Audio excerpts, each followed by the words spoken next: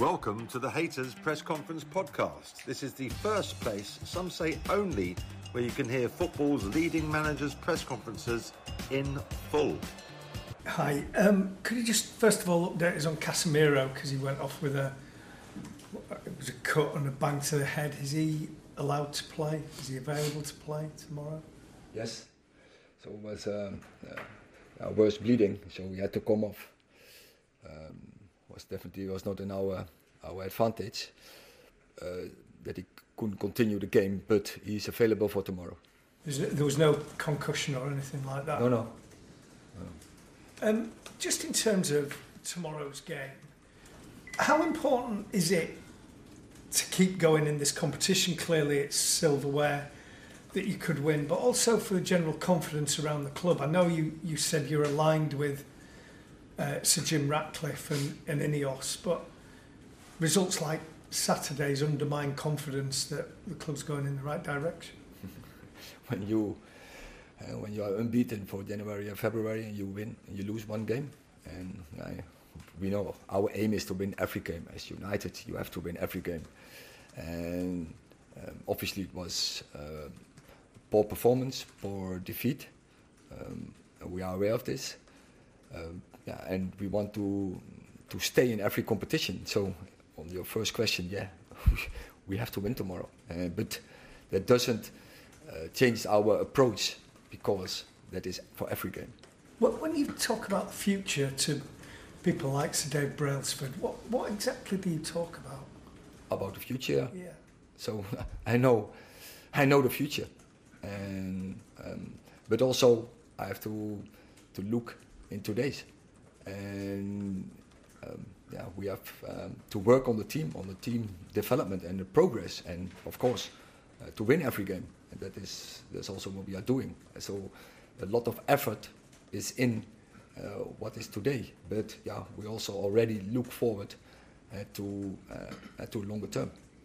Speaking about working with the team, Erik, I don't know if you saw any of the Monday Night Football coverage last night, but Jamie Carragher was dissecting your team's out of possession performance, and he was looking specifically at the Fulham game, and he said that from what he could work out, you were trying to press high and also do a low block at the same time. I mean, when you hear things like that, is that a fair criticism of what you see unfold on the pitch?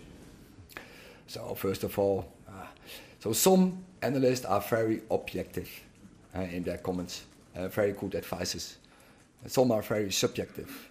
So Jamie Carragher is one of from the first moment on, he's criticized, and now he wants to make his point. And probably in the first half an hour, he had a point where Fulham in the midfield setup, a little bit surprises, and then we had to find the solutions. And after half an hour, we found the solutions. And where we are, I was not pleased with the performance in defending, especially there over the left side, how we did the pressing, because they came out, especially in the first half an hour, several times over the left side. Can't happen. And that has to do everything with willingness and spirit and passion. And that was in the previous weeks was very good from this team. And therefore, we won football games. So, but I know football are not robots. Sometimes they have bad days. So, but it can't be. It's unacceptable, and we have to do better tomorrow. But in the weeks before, we have done very well. So in terms of the goal Fulham scored, that was a moment on the pitch, the players having a bad time, rather than the strategy in terms of defending. The goal Fulham? Yeah, Fulham's winner, when they broke them up. But it can't happen when they have a throw-in in the corner. How we managed this as a team, that was no good. Nicky. Erik, you're not trying to throw younger players in, as we saw at the weekend with Omari, and Amad Diallo came on late on in the game as well.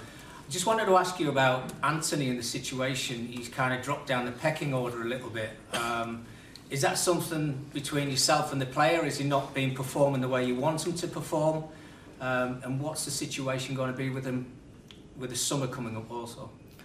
First of all, I brought Kobe Mino, and everyone is questioning. And now we are 6 weeks ahead, and the same who questioning are now telling he has to go in the England squad. Same people. Garnacho, it's the truth. I brought Garnacho. So what is the manager doing? What is the staff doing? But similar.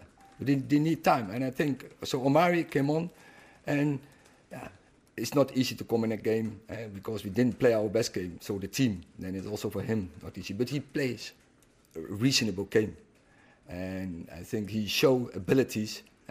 He can be a player for the future, and so they need some time. But they also have to know in top football you don't get time. You have to perform, and when you come in, you have to show it.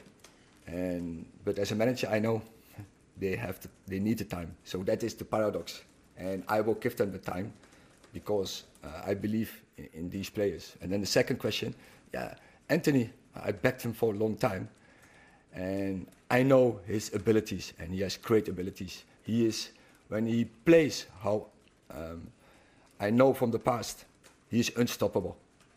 He is no defender, I think, can stop him because he is one of the quickest players in the first 10 yards. So when he plays that game, then he will perform. And I'm very confident he will do for the future. I'm sure he is resilient. He is a character, and he will fight back. So I back him in that place, and he has now to wait for his chance. And once he's there, he has to pick him.